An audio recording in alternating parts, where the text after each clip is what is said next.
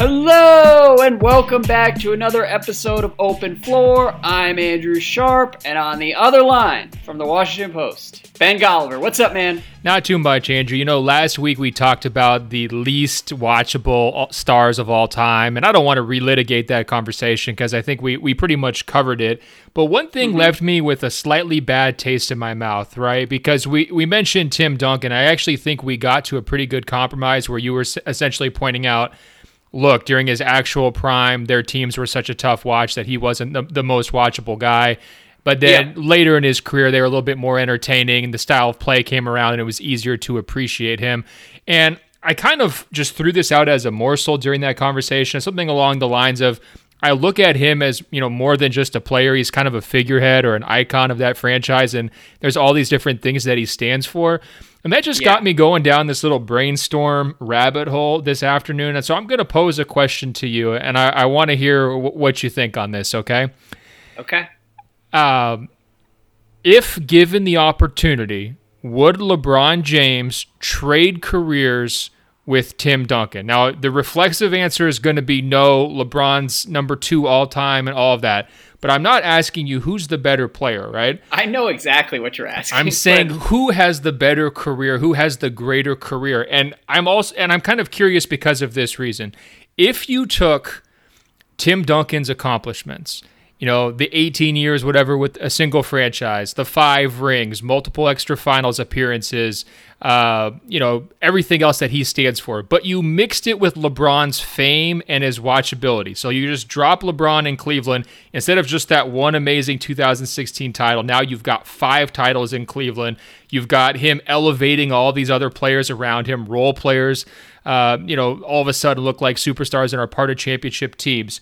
Would that help him in the GOAT debate against Jordan? Like, wouldn't he become this modern era Bill Russell, but also mixed in with a little bit of the, you know, Kareem Abdul-Jabbar longevity factor? Like, would LeBron be the GOAT if he had Tim Duncan's career mixed with his own marketing and, I guess, you know, watchability? What do you think? It's a good question. I think you're sort of taking a cop-out here. I think that the question is more interesting if LeBron has to forsake some of the fame that he has accrued along the way because of the choices he's made over the course of his career, which have helped him become the biggest star on the planet. The better question is, does LeBron want to go spend 15 or 16 years in San Antonio, win 5 titles, but be less famous? That's what I thought you were setting me up for. Like, it basically like is King but Arthur's sword situation. What I'm sort of saying is, let's not put him in San Antonio. Let's let him sort of have that basic element of he stays in Cleveland. So let's say he played his career out, got 5 rings like Duncan did, never left, you know, didn't do the Heatles, so he wasn't as famous. He never took that step. But he sort of built up that franchise as sort of the ultimate winning franchise of the post-Jordan era, where old guys got so excited about how he represents playing the right way. And maybe he sacrificed a little bit statistically, so he didn't quite have you know, the same numbers that he has currently, but it led directly to 5 rings.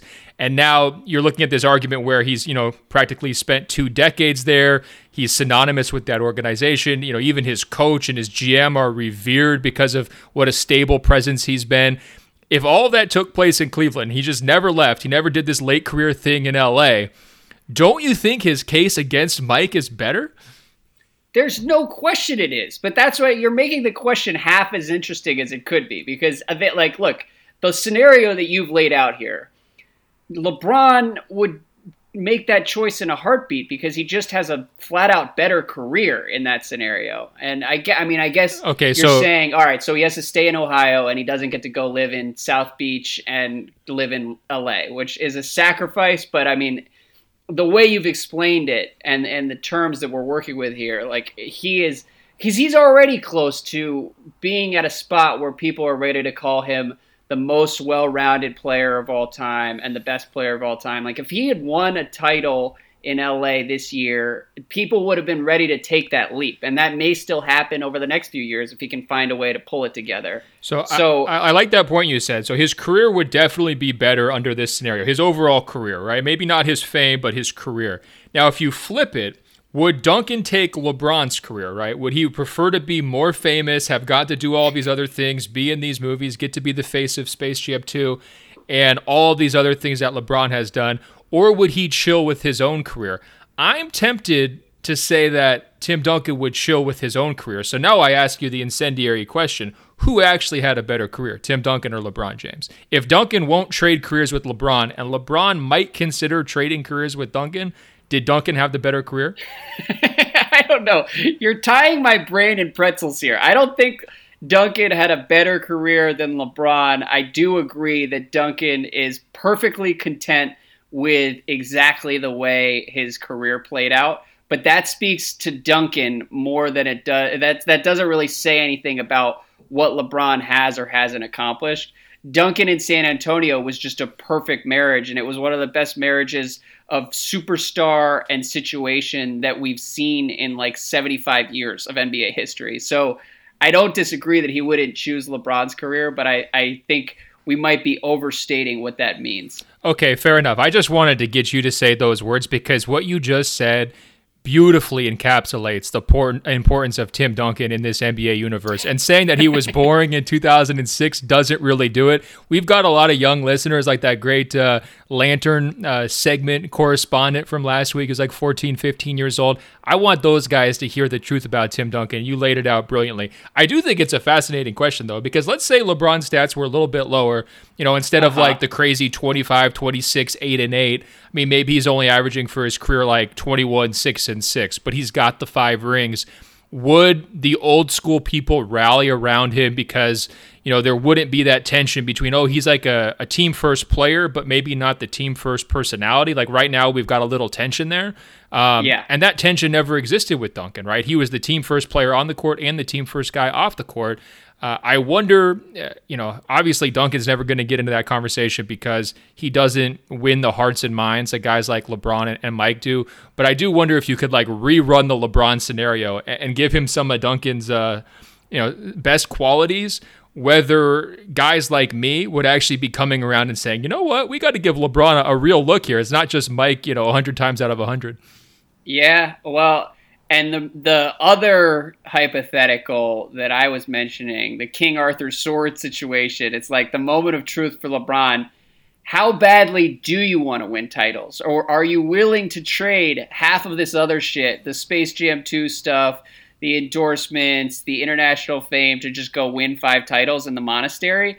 And the answer there is probably no, because LeBron likes being famous. So that's part of what makes him so interesting, is that he does have all these competing motivations. But I think at the end of the day, he's happy with the way his career has played out as well. I think you're right. Even in LA. I think even in LA, he doesn't necessarily look back at the last year and say, wow, I made the wrong choice. Can I tell you one thing to tack onto that, Andrew, that's got me a little bit nervous?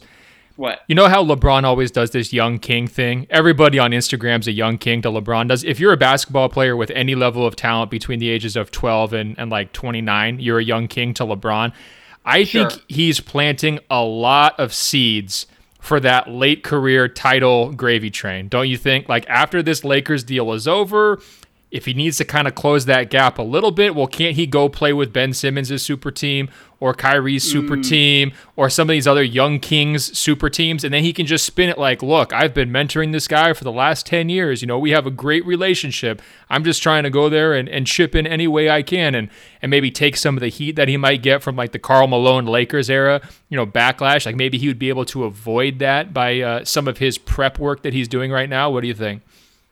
I think it's possible, but I also wonder about that side of the story with LeBron, because one of the things that I find really interesting is that he doesn't seem to resonate among young players the way Kobe did when Kobe was at this point in his career. And I don't know why necessarily, and I don't know, I don't think people have any sort of ill will toward LeBron, but they don't have that kind of reverence for him the way like an entire generation, 10 or 15 years worth of basketball players had for Kobe. And I don't know necessarily. So those guys didn't want to go play with Kobe when push came to shove, though, right? Like there was a bunch of free agents who didn't even really give the Lakers a look during Kobe's late career. And the same thing is seemingly happening to LeBron right now. I wonder if the equation changes, though, because LeBron's already changed teams however many times. Like, no one's going to really be surprised if he does it again later in his career. I mean, if he's, your fifth starter, at that stage of his career, or if he's your sixth man coming off the bench and just trying to rack up that ring, does the lack of reverence or just like the respect factor, because I do think LeBron's got respect, if not the same Kobe-like reverence. Right. I wonder if that would pull through, though. Yeah, well, and the other thing is, if LeBron is able to evolve and kind of like tone down his ball dominance, like there are elements of his game that should age really, really well as he hits his late 30s and even 40. Like he could probably play and be really effective until his early 40s if he wanted to, which wasn't as true for someone like Kobe, because Kobe just wasn't going to be able to adapt. And so theoretically, everything that you're describing is possible, but I will believe it when I see it, in terms of people kind of handing the keys to LeBron, or even like allowing him on the bandwagon of a contender that already exists. But we'll see, We will see, and we accomplished my main goal. I just wanted to get this idea that Tim Duncan's career belongs among, the greatest careers in NBA history. That's how we should be referencing him, not this boring goon who ruined the 2000s with his defense-first style. I'm glad I got that off my chest. I know you've got a whole laundry list of things you want us to talk about. I'm pretty sure over-unders is on that list, right? We do have over-unders on the list. And yeah, you know what? It's the end of the season. The playoffs are right around the corner. So it's only right that we would start off the podcast with some elaborate Tim Duncan fan fiction from you. And it is that time of year. I mean, we doesn't have to be fan fiction, Andrew. This could be a Ken Burns documentary. I mean, I don't know, how many episodes did he get from the Civil War? I mean, it was like, 5 or 6 like extended episodes? Tim Duncan's career, he could probably get 8, 9 episodes just from his playoff exploits alone. Yeah, that's another career for you. You can record the most boring podcast in history once you get fed up with covering current events in the NBA. You could do a 10-part Tim Duncan documentary. It's funny, you said at the top, Tim Duncan was an icon in San Antonio. And you know what I pictured? Have you ever seen the religious icons? I think they might be Russian, but they're painted with like gold leaf, and some people keep them in their houses. My grandmother keeps them in her house.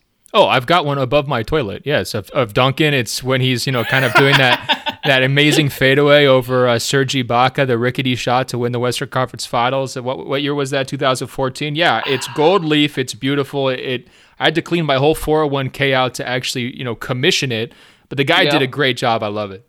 There you go. What's sad is I don't even know whether you're joking. I don't even want to know. But with that, Ben, let's move on to the questions. We've got an interview, a rare interview at the end of this podcast, talking to my friend Amos Barshad. But for now, let's run through 45 minutes of mailbag at the end of the season here. First question, Abdul says, so I am looking back at preseason over-unders.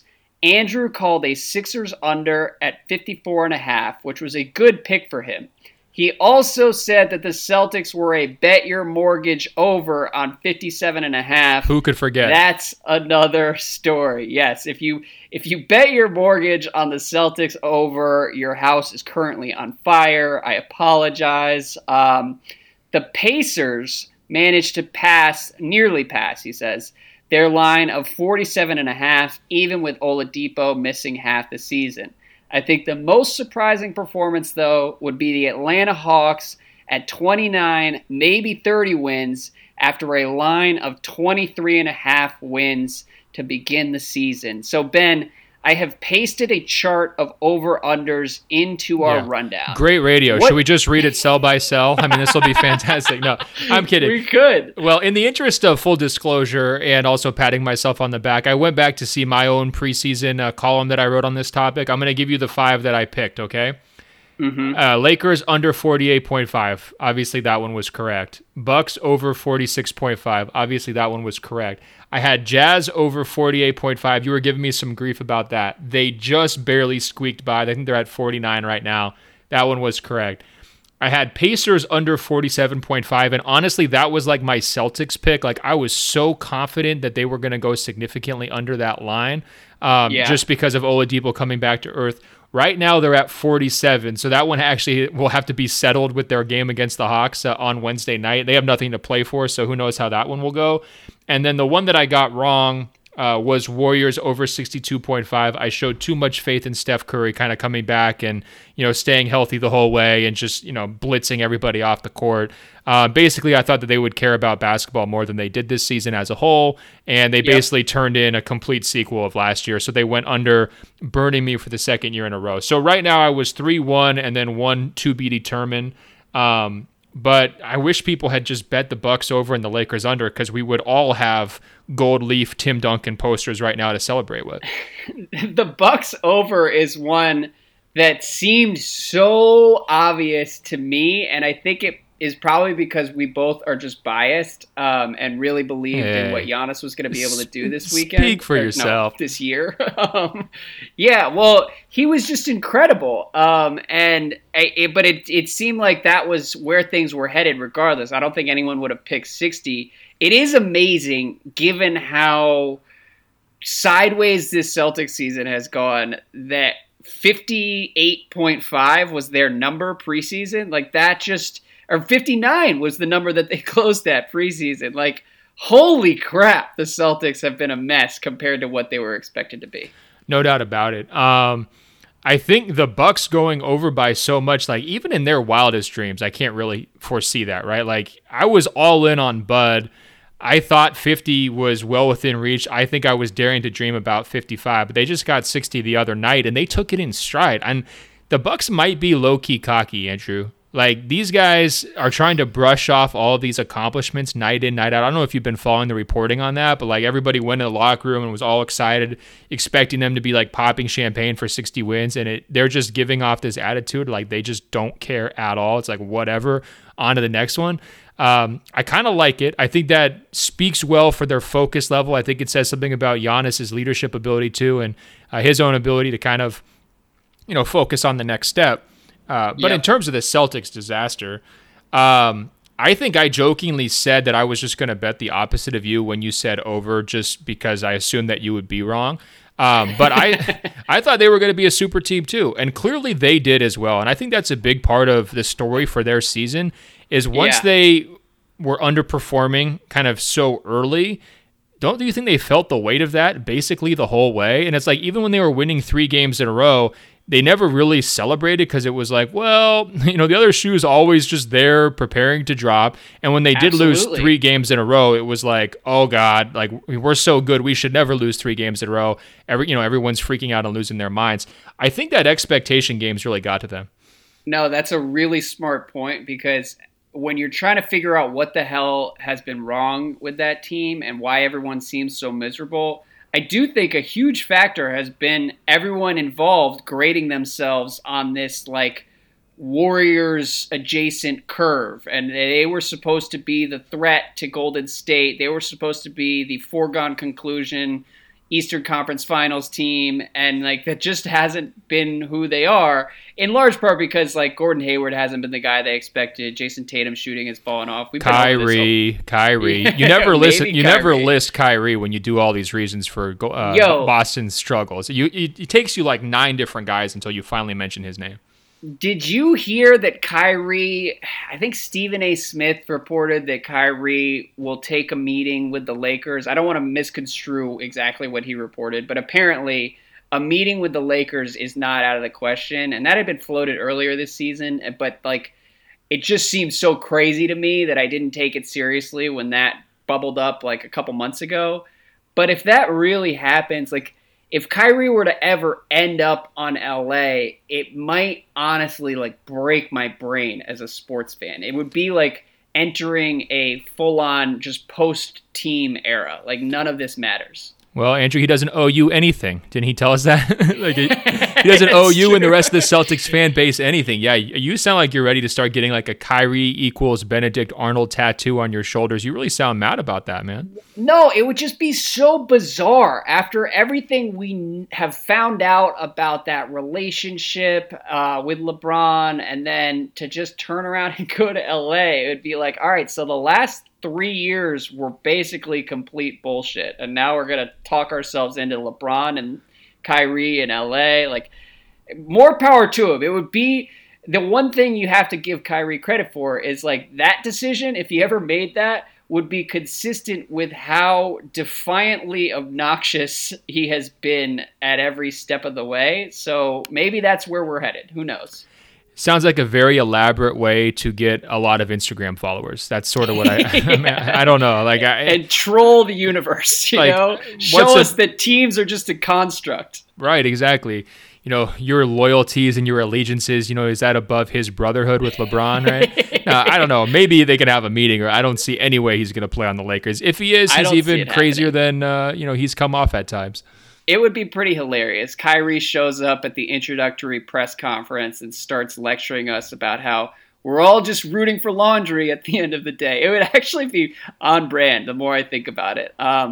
But the other guys on this list that I noticed, New Orleans Pelicans, the over-under was 45. They're going to win 33 games. They are nearly the biggest disappointment, but I believe that my Washington Wizards, who were somehow projected to win 46 games and are actually sitting on 32 wins, are currently the biggest disappointment in the NBA, if we go by the numbers here. Wasn't there a podcast you told us they were going to make the finals this year? Or was that last year? It all runs together. But there was one year where you were really optimistic and you were talking yourself into it. I think it might have been this year.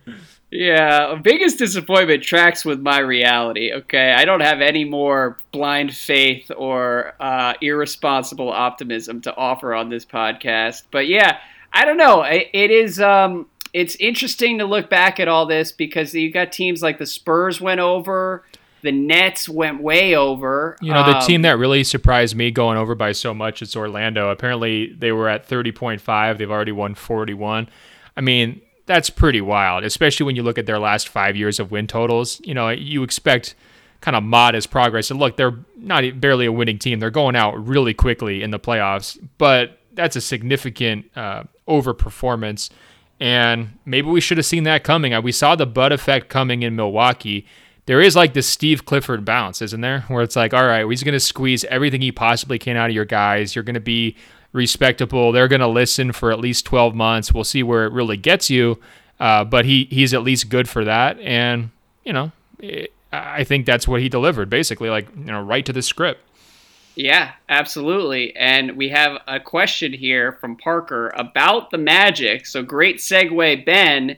He asks, where in the real story versus cute story spectrum does Orlando fall? The Magic have come a long way from you and I putting Jonathan Isaac into the hypothetical basketball player loan system to get him on a playoff team, because the Magic are an actual playoff team now. So what do you think? What do you make of how much this actually matters to them? Okay, you got to quit with this you and I stuff, okay? This was another one of your ideas. Throw Jonathan Isaac. I definitely was the one who threw out Jonathan Isaac's name. I've loved him since the draft. Yeah, all right. You're podcasting with the mouse in your pocket. Every single episode, you just keep saying we.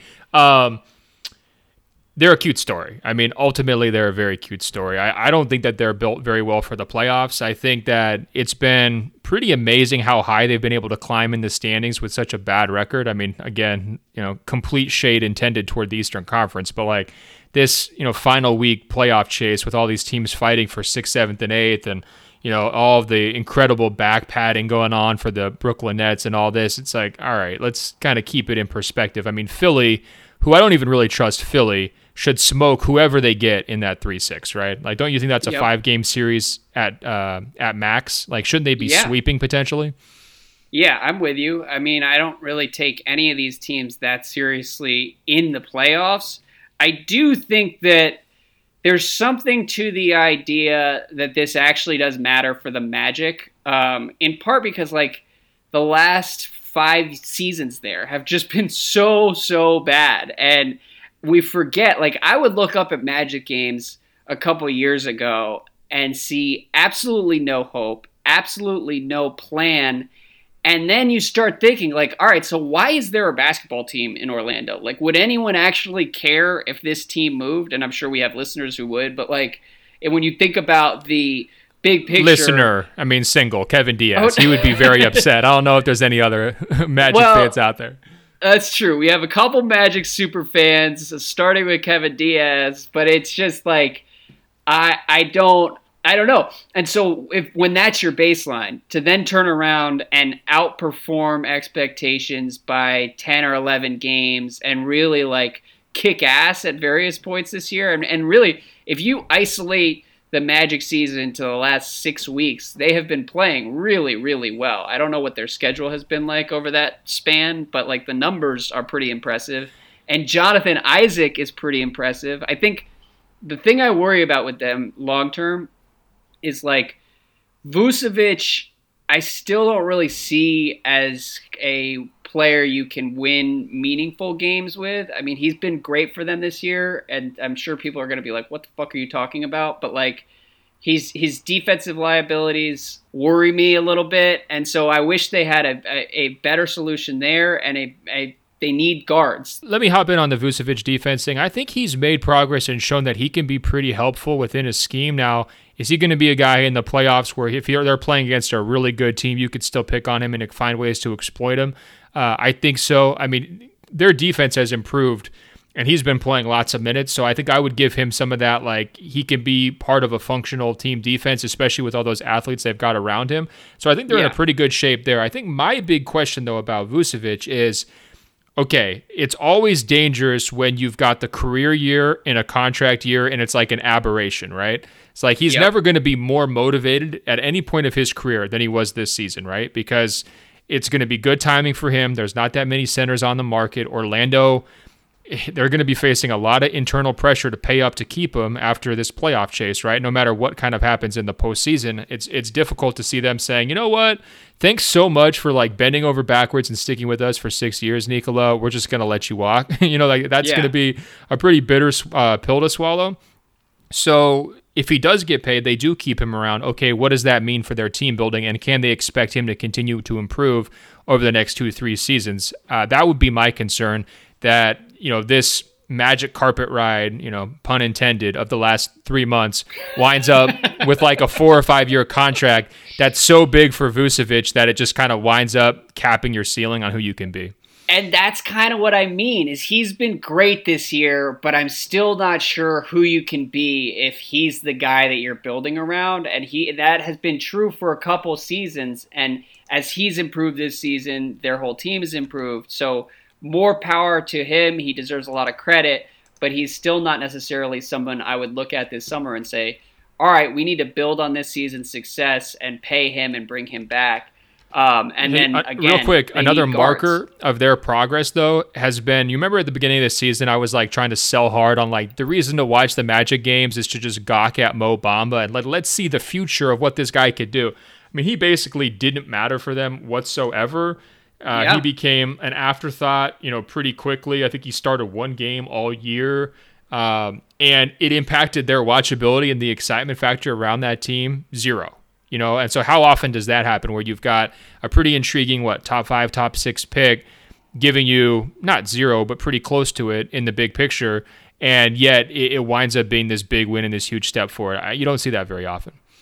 Oh, man. So now you have brought the party down a little bit, because part of why I like this Orlando playoff run is that they're not necessarily missing out on any can't miss guys in this draft, but it would have been nice to nail last year's lottery pick, and instead they ended up with Mo Bamba, whose agent should honestly win like a Nobel Prize for the spin job that he did with Mo Bamba in the 2 months before that draft. But I hope he can turn it around too, because he's one of the most interesting rookies. Well, let's do the redraft. Draft. So if you could have Wendell Carter, Colin Sexton, I'm assuming not Kevin Knox, Shea, Gilgeous-Alexander, if you could poach any of those guys who were drafted after Bamba for Orlando, is there one that jumps out to you?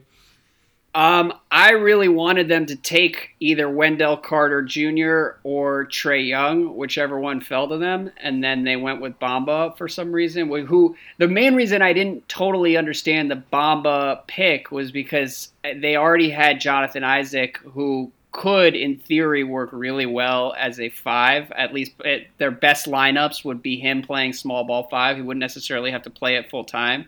but Bamba was kind of like this plotting dude who I guess the selling point was that you could just plant him out by the 3-point line and he could stretch the floor some of the time. But like, it just didn't make sense to me when someone like Wendell Carter Jr. would have been an awesome guy to pair with Jonathan Isaac, and you could just book having a great interior defense for 10 years.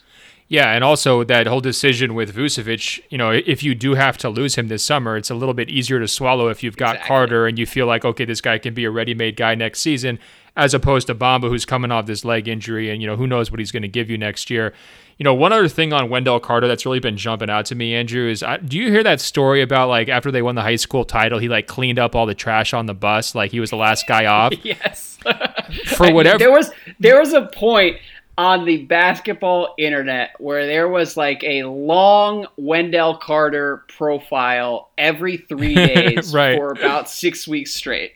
Well, let me just say, that penetrated my brain because I was out there doing my Super Bloom thing again this weekend, and everywhere I look, people are just disrespecting nature. And there's all these hashtags now like leave no trace. And obviously, you know about my mantra, which is, take nothing but photos, leave nothing but footprints. And I just think like if anybody embodies that right now, it's Wendell. And I think for that reason, I want him on my team. Like he just off that anecdote, like I don't care about the injury issues or any other questions in Chicago or everything else, just off that anecdote alone and what that says about his character, that's my guy.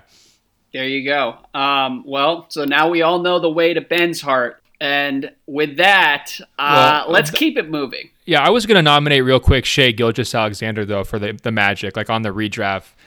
He's a pretty interesting player, long. I don't know if he has star potential. I know the Magic fans are kind of defensive, and they like to hype up the job that DJ Augustin's done. That feels like the cute story part of their season to me. It's like, okay, like DJ Augustin, willing you to 41 wins during the regular season, fine. Like, what's going to happen when the lights turn on in a couple weeks? You know what I mean?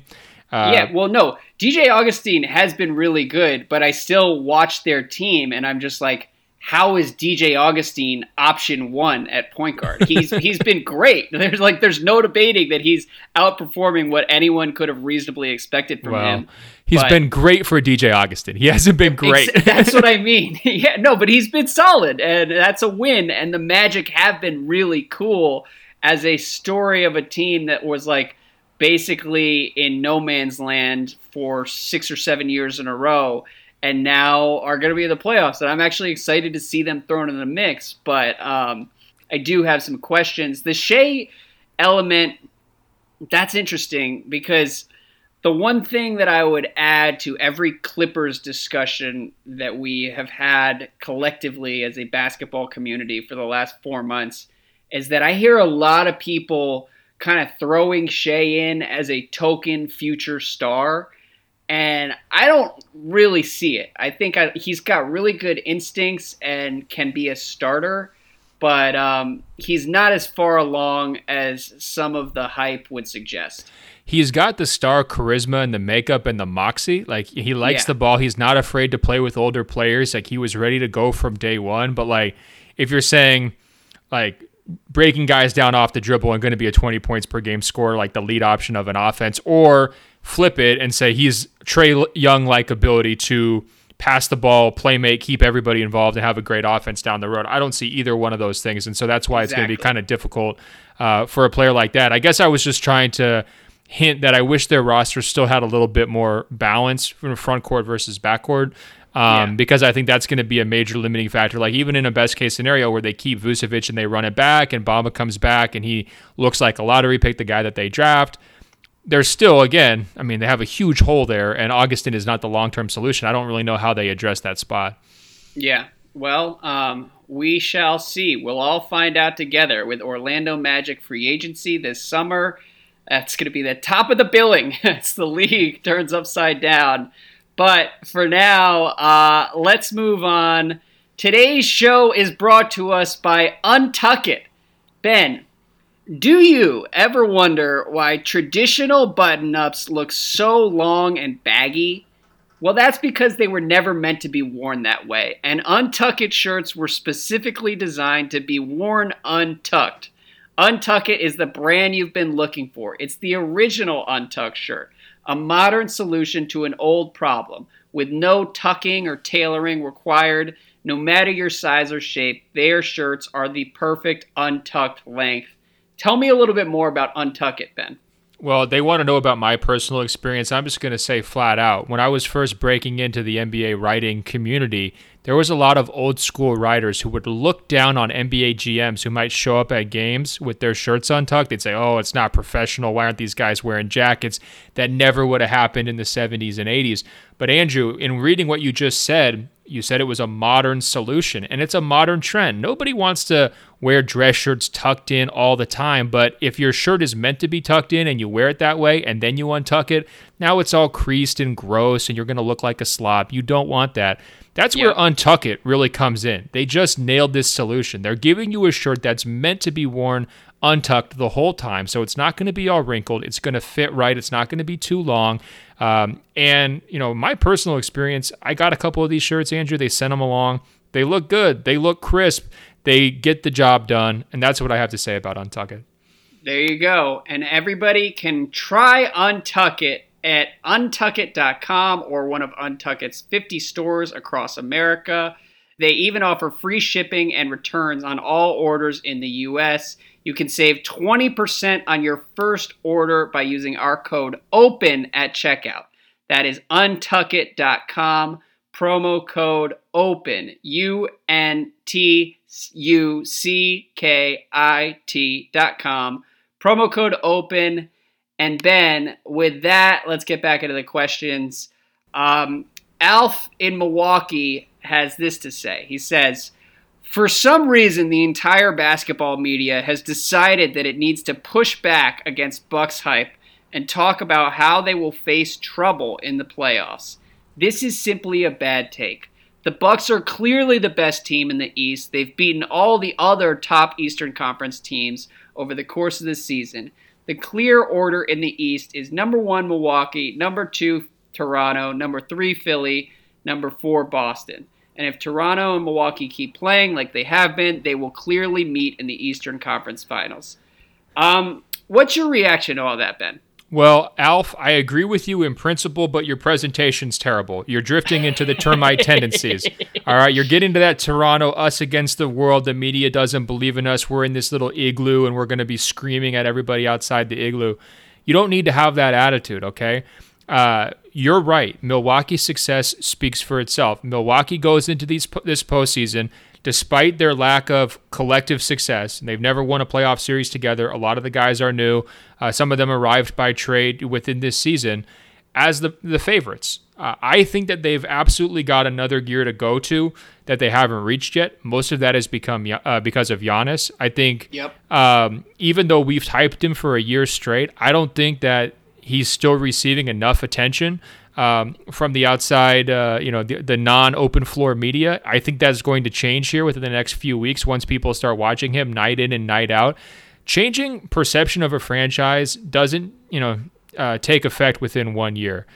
People are going to have to see it to believe it, and I think that they're going to be smacking teams early in this playoffs because they're going to get, a softie. Whoever they play in the first round is going to be, in and out pretty quick.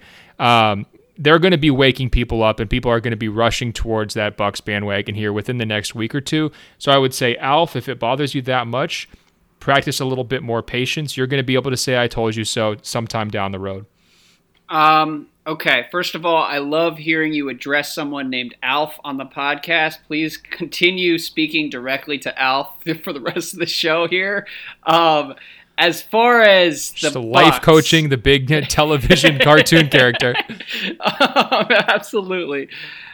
So as far as the Bucks are concerned, if anyone gets bored this week, go back and listen to our podcast immediately following the All-Star game and after our pilgrimage to Michael Jordan's high school, because I came on and said some reckless things. I threw out a Jordan comparison for Giannis because athletically and mentally, Jordan was so far superior to anyone else in his era, and I'm beginning to see shades of that with Giannis, and I felt insane at the time, but it feels a little less insane now. So just saying that, I believe in Giannis. As far as the East pecking order, I do feel like we're going to maybe look back at this email from Alf and be like, whoa, he kind of jinx things because his argument is basically that nothing is going to change from what's happened in the regular season. And I just don't think that's a safe bet. I mean, first of all, he's out here talking about bad takes. Like, Philly as the third best team in the East is a bad take. They are the least stable of any of the four contenders in the East, and they could make the finals, but I have the least confidence in them, and I think that's like a fair, objective place to be. And really, like, I still think it's kind of a toss-up. All these teams have different strengths and weaknesses that put them close to even. If you want to say Milwaukee should get the nod because Giannis is the best player in the NBA, that makes sense to me, but like it's not a huge edge. Well, that's not their whole case, though. I mean, they've got an elite offense, an elite defense. They've got winning records against all these other teams within this group during the regular season. So I think there's a middle point between saying it's just going to be complete chalk in the postseason, and I think what you're arguing, which is, well, we're just flipping coins here. I don't think we're flipping coins. I think that's unfair to Milwaukee. Okay, well, if Milwaukee starts to struggle, just remember Alf, okay? And remember that I warned you that not all of this shit is just perfectly linear from where we were in like March and April. Favorites lose in the playoffs, and prohibitive favorites, overwhelming favorites lose in the playoffs. We saw that in the 2016 finals. I mean, you know, from a statistical standpoint, that was one of the flukiest things that you're ever going to see, Golden State losing those 3 games in a row. And yet it happened. And the same thing can bite a team that's not nearly as talented top to bottom as that Warriors team with the Bucks. But it's not to guarantee that they're going to make the finals this season and come out of the East, but it is to say, like, their body of work deserves the respect, and I'm with him. And I do think that they can play better than they even showed during the regular season. Like, it's not going to come out in the double-digit victories every single night because the competition in the playoffs is better. But I think if you're playing Giannis more, you're leaning more heavily on your starters. Guys are completely locked in. Every game matters. You can adjust, game to game, and you have the best player in the conference by a considerable margin. To me, that's a pretty good formula. Yeah, that's fine. Good argument. Can you remind me real quick, going into those 2016 finals, who picked the Cavs to win the NBA championship? And also an additional question, who is generally right about the big things on this podcast? Oh, God, you get one thing right in 5 years and you never let us forget about it. It's pathetic. And I'm sure you changed your mind 3 times. A lot of big things. Oh, boy. All right. So Andre says, is it my imagination or is Pascal Siakam playing a lot like Draymond Green? If we could flip Pascal Siakam for Draymond in the playoffs, who would benefit more, Toronto or Golden State? Come on. What? Stop disrespecting Draymond Green. I hate this stuff. You and all these listeners love to write off these players that were amazing 2 years ago and are a little bit less amazing now. Like, you're ready to put Chris Paul out to pasture. I can hear it in your voice. Same thing with Draymond Green. Draymond's still a stud. He's going to crank it up in the postseason just like he did last year. The Warriors have been cranking it up for the last 2 to 3 weeks. They're blowing teams out left and right. He's part of it. They have this regular season defense that's like 10th or 11th in the league right now. I'm pretty confident that that's going to be a top 2 or 3 defense once the playoffs roll around. I understand that we should give Pascal some love. He's had an amazing season. I would pick him for the most improved player, but it's not the same thing when doing it in the postseason as doing it in the playoffs. And I think that some of this comparison might come from the fact that Draymond's not as athletic and as overwhelming and as nonstop or incessant or whatever word you want to use that he was in that kind of prime 2016 window. But this guy still is so smart, so versatile. And once they're actually playing their best lineup, this death lineup, everyone's going to be looking around and saying, well, we still haven't figured out a way to stop the Warriors yet. Yeah, well, that's fair. I mean, you're out here sounding like Kyrie. You stop short of saying comparison is the thief of joy, but you were close. That's sort of the territory you were treading near. And as far as I'm concerned, is that Kyrie or is that Gabby? Wasn't Gabby telling us that we can't compare Dwayne Wade and Paul Pierce now? What are we supposed to do if we can't compare 2 professional players? Come on, Gabby, don't put us out of business. Yeah, look, I'm fine with comparing players, and as far as Pascal and Draymond, I do think it's interesting because the comparison underscores what a perfect situation Golden State is for Draymond. I think on that team, he is so huge for them and gives them everything they need in some areas that he covers some blind spots for them, and they cover some blind spots for him. And if you put him on the Raptors, I don't know if the Raptors would be better than they have been with Pascal Siakam, which is kind of a crazy thing to think about. And it says a lot about how great Siakam has been. And the main reason I included this question is because I think the playoffs are going to be where the rubber meets the road with the Siakam hype. And we're about to find out like how real this has been and how real the Raptors can be, because they're the team that literally for like 4 months, I feel like we haven't really talked about the Raptors at all. And they could still go in and hang with anybody. Like as great as the Bucks have been, the Raptors are a couple wins off their pace, and Kawhi has missed 20 games. So like, they might be kind of a sleeping giant. I'm not really sure. That's fair enough, but this is not about Pascal. This is about respecting Draymond. I'm going to give you a stat, okay? Do you know how many? I respect Draymond. No, you don't. You're out here. You're the one who picks these questions. Just by putting this question and you disrespected him, just like the listener disrespected Draymond. Oh, God. Now, you sound like Gabby. Listen, 177 minutes is all the Death lineup has played together this year. Okay, they've appeared in only 35 games, not even in half the games that Golden State's played. Some of that's because of injury, but some of that is because of all Kerr's crazy tendencies with his lineups, right? Do you know what they're outscoring opponents in that time they've played together? They are plus 33.3 per 48 minutes when they play together, Andrew. So that's right in line with where they were in last year's playoffs, actually a little bit higher. And, same thing goes as soon as Kevin Durant got there, they were blowing teams off the court in the postseason his first year as well. I mean, to me, it's the ultimate sandbag or, rope-a-dope or whatever you want to call it. Like, Draymond's value always comes through most obviously in April, May, and June. And I guarantee you we're not going to be sitting here in June saying, boy, it's too bad Golden State didn't have Pascal Siakam. Boy, if they could have switched that, they would be in such better shape. Come on. Okay, I'm not suggesting that Golden State would ever in a million years want Siakam.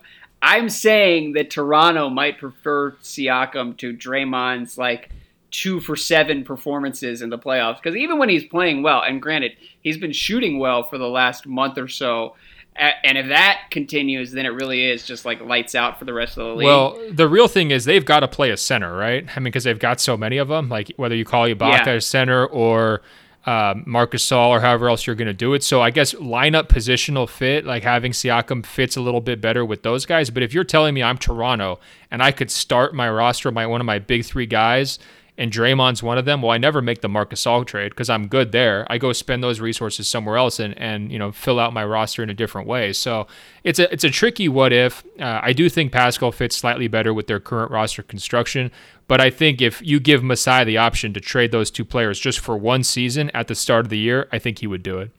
Interesting. Okay. Yeah, I'm not as sure about how transferable Draymond's value is, and that's something that Well, that's why I yelled at you 60 seconds ago, because I know you disrespect this guy, man. It's crazy. I don't know what more he has to do for you. Oh boy, Draymond's great. He's one of my favorite players in the last 10 years. I'm not a Draymond hater. You know who people okay, listen. People compare him to Dennis Rodman, right? And look, I'm milking this just for effect a little bit. I like to be on Team Draymond because I think he other than his treatment of the officials, he's, got a lot of the virtues and values that I look for. People compare Draymond to Dennis Rodman. Dennis Rodman was very, very, very transferable. He made the Pistons better. Look, he didn't really get along with the Spurs. We're going to wipe that part from the memory bank. But he sure fit in nicely with the Bulls once he got there, right? I mean, he was helping teams throughout his career. And it's not a perfect comparison, but those guys share some similar qualities in terms of tenacity, defensive impact, rebounding, shot blocking, and those kinds of things, guarding multiple different spots.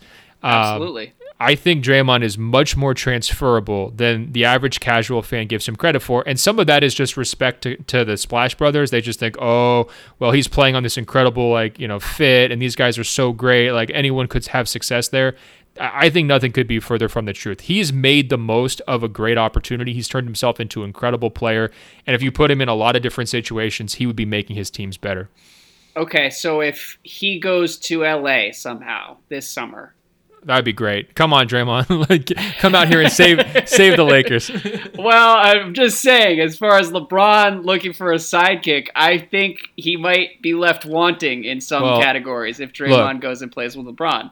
They'd be better on HBO than they would be on the court. Okay, there's no question about that. Draymond would be epic on the shop. I think he should have like a permanent spot next to LeBron on that show to keep things interesting. The Draymond question I have is like, if he's your second star, he's not going to be what you need. And if you have two other stars, Draymond is going to be incredible. And that's the way I would explain his value. But your points are well taken. Like, he's awesome, and a lot of casual fans will hate on him and say he's one of the most overrated players in the league. I saw a poll this week where players said he was one of the most overrated players, him and Westbrook. Well, and yeah, that's because he has those digs that really touch people. You know, he knows the buttons to push to really get to people. And like, if you've been on the wrong side of a Draymond rant, or he's called you a few names you don't want to be called, like, you're going to be looking for anything you could do to slight Draymond. And calling him overrated is a great way to do it. He's good at things that are harder to appreciate, and he also doesn't try during the regular season anymore. Right. So like, totally, that's part of it, because you think he's overrated because you're not seeing Draymond at his best, right? I promise you, LaMarcus Aldridge after last year's playoffs doesn't think Draymond is overrated. I can promise you that. Exactly. So anyone who's actually hating on Draymond, tone it down. I do think there are some interesting questions there, but moving on here. Can I read one more question toward the end here? Please. All right. Ernesto says, to vouch for my boy Ben, I bet a lot of listeners over the years have rolled their eyes when he talks about his basketball skills and the tragic knee injury that brought him down. But Golliver and I met in Cuba, and we were bored at a resort and decided to start shooting around. Ben proceeded to drain jumpers and dunk. And I thought, oh, wow, this dude doesn't just wear throwbacks and talk. This really makes me wish I knew you in college. And then he continues. Same old G, don't worry about it. He says, next year he decided to play intramural hoops like an idiot and got his leg wiped out. While I didn't witness that, I was the guy who drove him to physical therapy each week. So thank you for writing in for me, Ernesto, for all of our listeners, to provide a little backstory to Ben's college experience. Yeah, just to be clear, I didn't pay Ernesto to write that, all those nice things. But shout out to him and Damian and a few other guys, from the Johns Hopkins, underworld. I appreciate hearing from him. Yeah. Mafia, the Blue Jays.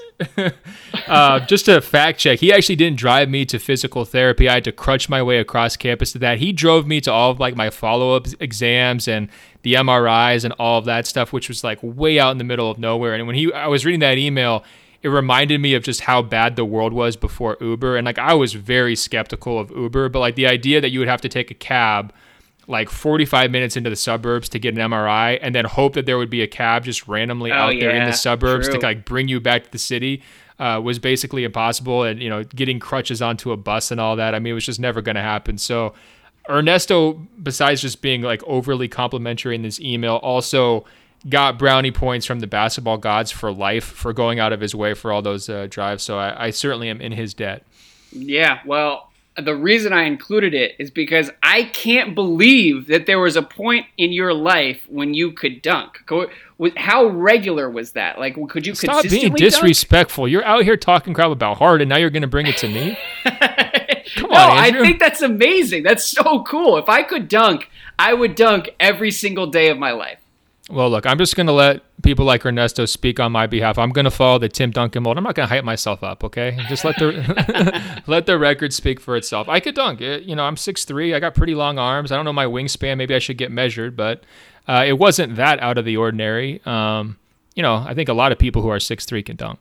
Okay, well, for all the listeners out there who have gold leaf portraits of Ben Golliver and and live by his code, there's some good humility for you. If I could dunk, I would talk about it every day. Well, bottom line, Andrew, always off 2 feet, always with 2 hands, and if a layup suffices, use the backboard. No, I'm just playing. I could barely dunk. It was, stretching fingertips one-handed at full speed was pretty much like the max of my capabilities. Okay, that makes me feel better. I was previously incredibly jealous, but I'm glad that it was like kind of a sad dunk, not like real throwing it down sad. On the block. Well, I mean, clearly he was an international balling because he remembered it from Cuba. That's so true. What can I say? Live from Havana. All right, well, let's end it there, Ben. You're going to be back later this week. We're going to have a full top to bottom playoff preview. At the end here, we're going to transition to an interview with my friend Amos Barshad, whose new book, No One Man Should Have All That Power, is out Tuesday, April 9th, which is when this show is going to be published. And half of this interview is about basketball, half is about the book. So enjoy it, or if you only came for Ben and I, then check back next Thursday.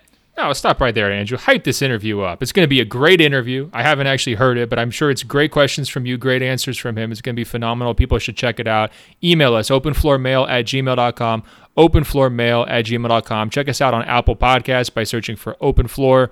That's 2 words. Find our page, scroll down. It will say rate and review. Tap 5 stars. It's just that easy. Don't forget, I'm on Instagram at ben.golliver. The lantern will be coming at some point here. Maybe not for the playoff episode, but some other time in the near future. So follow along on there. Andrew, until later this week, when you're going to have come back with your senses, I'll talk to you. Yes, by the way, our next podcast is on Friday, not Thursday. But with that, the interview. All right, and now I am very excited to welcome a rare guest on Open Floor, my old colleague from Grantland, Amos Barshad. What's up, man? How you doing? Hey, how are you? Thanks for having me. So we're here because you wrote a book about Rasputins throughout the world, and I mean, that's kind of a broad topic, so tell me what the book is about. Yeah, for sure. So basically, I tried to explore this archetype of a Rasputin, using the real-life historical example of Grigory Rasputin, who, I kind of see as this infamous behind-the-scenes operator, kind of the most famous of all time. He was killed in 1916 by his political enemies. Before then, he was, said to have influence over the last Tsar and Tsarina of the Russian Empire. And I kind of have fun in the book unpacking both, the myths and the realities of Rasputin, and then jumping all over the world, like you said, and trying to find Rasputins in, sports and politics and pop culture and some, drug cartel Rasputins, all kinds of things like that, with the idea basically being, we often hear about these influential operators, these shadowy figures that are said to kind of wield power in the shadows, and we're never sure how real it is. And so, yeah, it was kind of a fun way to kind of get at that. Yeah, it's really cool. I mean, first of all, this is embarrassing to admit, but I've heard the name Rasputin my entire life and never really knew the history behind it. So you uncovered that. Yeah, no, not embarrassing at all. I mean, some would say basing a whole book about a semi-obscure historical character was a bad idea. I obviously disagree, and here we are. But no, I mean, I think, a lot of people kind of know the name and might know like 1 or 2 things about him, might have seen some photos. He was like famous for his love of drinking and things like that. So people know some of these little factoids. But right. But yeah, I think a lot of people generally don't know this story. Which is kind of what makes it so fun. More of the recent biographies have been kind of more accurate about what really happened, but the reality is that he's just become this like demonic figure basically, and it's not really the case. I've kind of like grown very fondly towards him the more I've like read about him. But basically awesome. his death was what lured me in originally. He was like shot, poisoned, and they said kind of drowned in a river. So that was the original thing that kind of hooked me to this guy. Yeah, so kind of a rough end for Rasputin there. But yes. No, that's really cool because those shadowy figures throughout history are some of the most interesting people to talk about and learn about. And it's always kind of tough to separate the myth from what actually happened, but I can kind of read endless amounts of backstory about any of them. Yeah. And so it's a cool topic for a book. Who are some of the other people you dealt with? Well, in sports, I got an interview with Alex Guerrero, Tom Brady's trainer, and we kind of spoke about a little bit about his public perception versus reality, which I think is kind of the heart of the book, trying to understand the difference between public and private roles. And I didn't know too much about him. I think there's a lot of coverage kind of gets into his relationship with Brady and some of his pseudoscience. Yeah, so the pseudoscience. It's almost there's two kind of like schools of thought on the guy. Trying to figure out what's going on with the TB12 method and some of this stuff that he says will heal you. And then there's a specific internal debates on how he influences the Patriots locker room, which I think both are pretty interesting. So I got a chance to talk and hear him kind of explain himself in his own words, and at the same time got a chance to jump into all this great reporting that's been done by all these various outlets about his role. So that was pretty fascinating for me. Yeah. Just to be able to basically ask him what is it that you're doing that you have such devotion, such loyalty from these really powerful figures, and I hope just kind of let him say it in his own words. You know what I mean? I think the facts are really all out there. I try to kind of capture them all in this chapter, and then at the same time, be able to sit there with him and hear him out. It's kind of interesting though, because the other reporters that have sat down with him, a couple of them have gone through the process of actually being healed by him, and they always end up coming out, believing his whole philosophy, his whole mantra. So I stayed away from that because I didn't want to, fall into the possibility that I'd be kind of losing my point of view here as soon as he put his hands on me. So you weren't out there doing pliability exercises in Foxborough, Massachusetts? No. I was in Foxborough. It was in their TB12 center there, which is a nice high-end place, and they have all that stuff right. And as you walk in, and as other people have noted, that stuff is really expensive. So I didn't purchase any of it myself. Yeah, probably a wise choice. That was going to be my next question, though. Is I don't know. I find that when I sit down with people and talk to them for an hour or two, it's difficult to maintain critical distance because I just tend to just like whoever I'm talking to. And right. You're talking to some sketchy people and with kind of nebulous roles.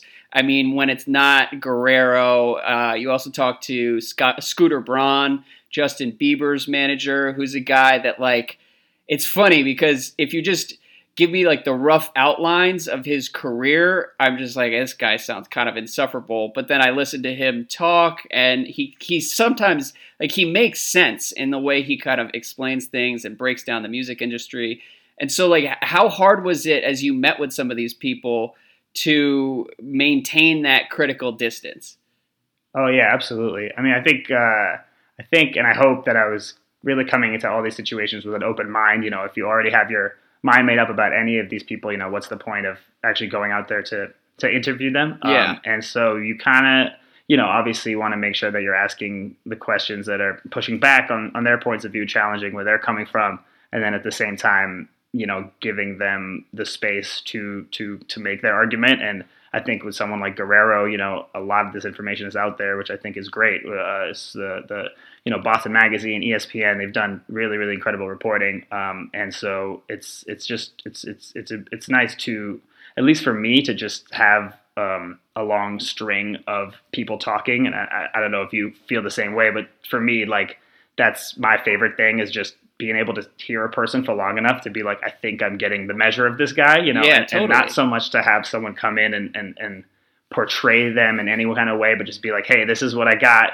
This is what they told me, and here it is for you to analyze. Of course, putting it all into context, not letting someone have a platform that they are manipulating or in any kind of way, but just to really kind of be like, this is what it was like to sit down with these people. I mean, another guy I spoke with was Alexander Dugin, who's said to have influence over Putin. Some of his ideology has influenced like some of Putin's warmongering, and this guy Dugin has like some anti-Semitic leanings. So as a Jewish person, obviously that wasn't like the greatest thing in the world, but at the same time, you're sitting there and as long as you're not providing an unchecked mouthpiece, I think it is interesting to kind of let someone talk. Yeah, it's crazy. And I do think that that's really interesting. And when you're kind of just sort of presenting it and letting other people decide, that's a good way to approach it. And then, I mean, the other question I have, you mentioned Putin's right-hand man, like, how did you get some of these people to talk? Because in my experience, it's sort of like that saying, like, the people who know don't say, and the people who say don't really know. Like I don't know, some of these shadowy people who are kind of pulling the strings are like, have gotten there because they never talk publicly.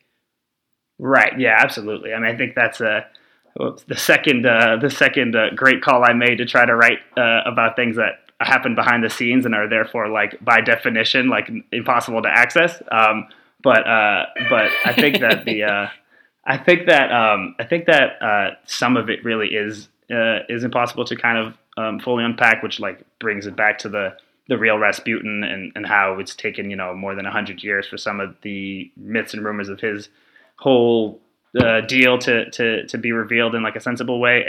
And I think also there's a part of this where we don't really want to know, if we knew the whole thing, it wouldn't be fun anymore. So, the more that you're getting these kind of hints and clues and you want to unpack it yourself, like that keeps it fun. Yeah. So yeah, I mean, you try to talk to as many people as possible and you try to, put as many voices on one thing as possible, in order to provide multiple points of view. But yeah, ultimately, I think where I end in the book is kind of this appreciation for things being shadowy, things being like unreachable, and that's what makes them fun. Yeah, totally appreciating the mystery. So were you like emailing the Kremlin to set up a meeting? No, he's got like an assistant, and he's not officially has no like official government affiliation. He's was a professor at Moscow State University at some point. He's kind of this confusing figure. But yeah, it was it was the kind of thing where you're saying, this is the book. I'm trying to explore this archetype. I'm kind of unpacking this idea, and of course, some people were comfortable with it, and some people were not, and so that's that's kind of how it went. Yeah, well, it's really cool, and it's exactly the type of book that works well with my ADD brain, where it's like a series of vignettes from all over the map, and you can kind of put it down. And then, one day maybe I'll try to be able to string together a full narrative. But I was like, as a fellow magazine website writer, it's like I don't really know how to. I need to take some breaks here, piece together some profiles, that exactly, was definitely an approach that appealed to me. I don't understand how people write 400 words, 400 pages on like the same topic with the same kind of narrative thread. I like jumping all over the map a little bit. But so, since this is a basketball podcast, I'm curious about some of the Rasputins in the basketball world. Like, did you think of anybody? And when you look at the NBA, like you're a sports fan, like are there names that jump out at you? Well, it's definitely. I mean, yeah, absolutely. I very curious about like that world and all these figures in it. So one guy that I kind of reference is Carlin Coker, who's was Porzingis' trainer at some point. I mean, I didn't get to him, but it's kind of an extension of the Guerrero thing where you have this person. Who is the trainer, who's in charge of the physical well-being of the athlete, which is obviously so important to them. So you can kind of understand why they would be beholden to them, even if there's other people around them in their orbit that's saying, what's going on with this guy? Why is he so close to you? And it's kind of interesting to me because I saw Coker, and I don't know if people know him, but he's like this kind of famous / infamous figure. He's like extremely jacked. He has worked with Shaq and Justin Bieber and all these people. And, at some point, Porzingis started working with him. Oh, another another customer of his was Jeremy Piven in Wow. 2008. Piven quit this Broadway show. He was doing a David Mamet show, and he quit because he said he got mercury poisoning from eating too much sushi.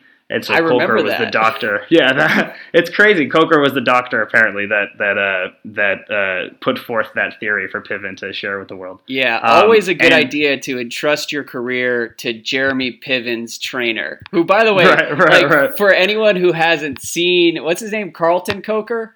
Carlin Coker. Carlin Coker. He kind of has the vibe of like a steroid dealer, like a small time steroid dealer, and Absolutely. so I don't know. He doesn't scream like stability and sound science, but it is interesting. Oh, no. Like actually, I hadn't thought about it, but I mean, that subculture of skills trainers and physical trainers throughout the NBA is exactly the kind of thing that you're talking about with this book. Is like guys who just have this power and influence it's really hard to explain, but it's kind of indisputable.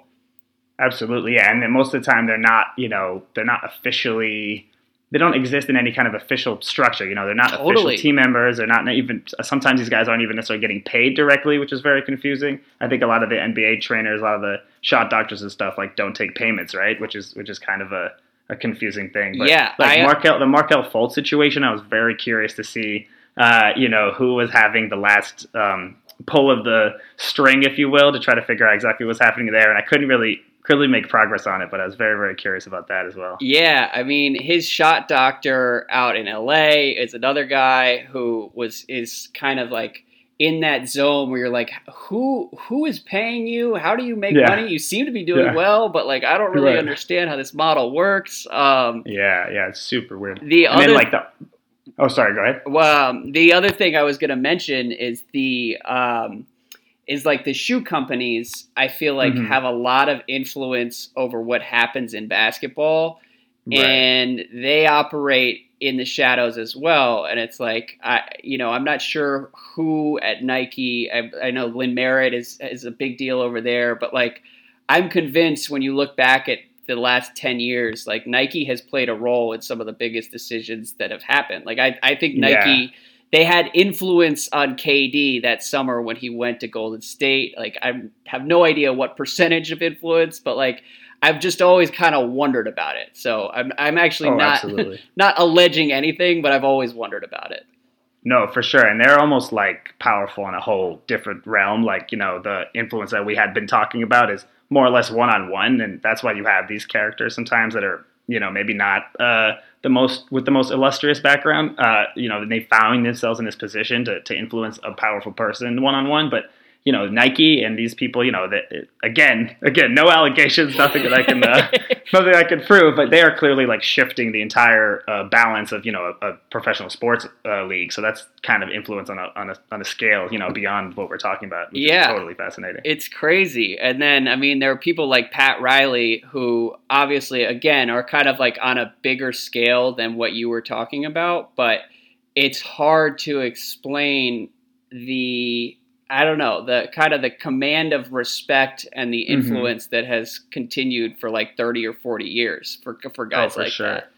Yeah, absolutely. I mean, like the personal charisma stuff that comes down to the way that someone can't explain it to you. It seems like they can't explain it to you unless you've personally been, in the room with that person and feel the manipulation and the charisma coming across. It's something that you can hear about, but if you're not there, then you just don't know why it's so powerful. It's nuts. Yeah.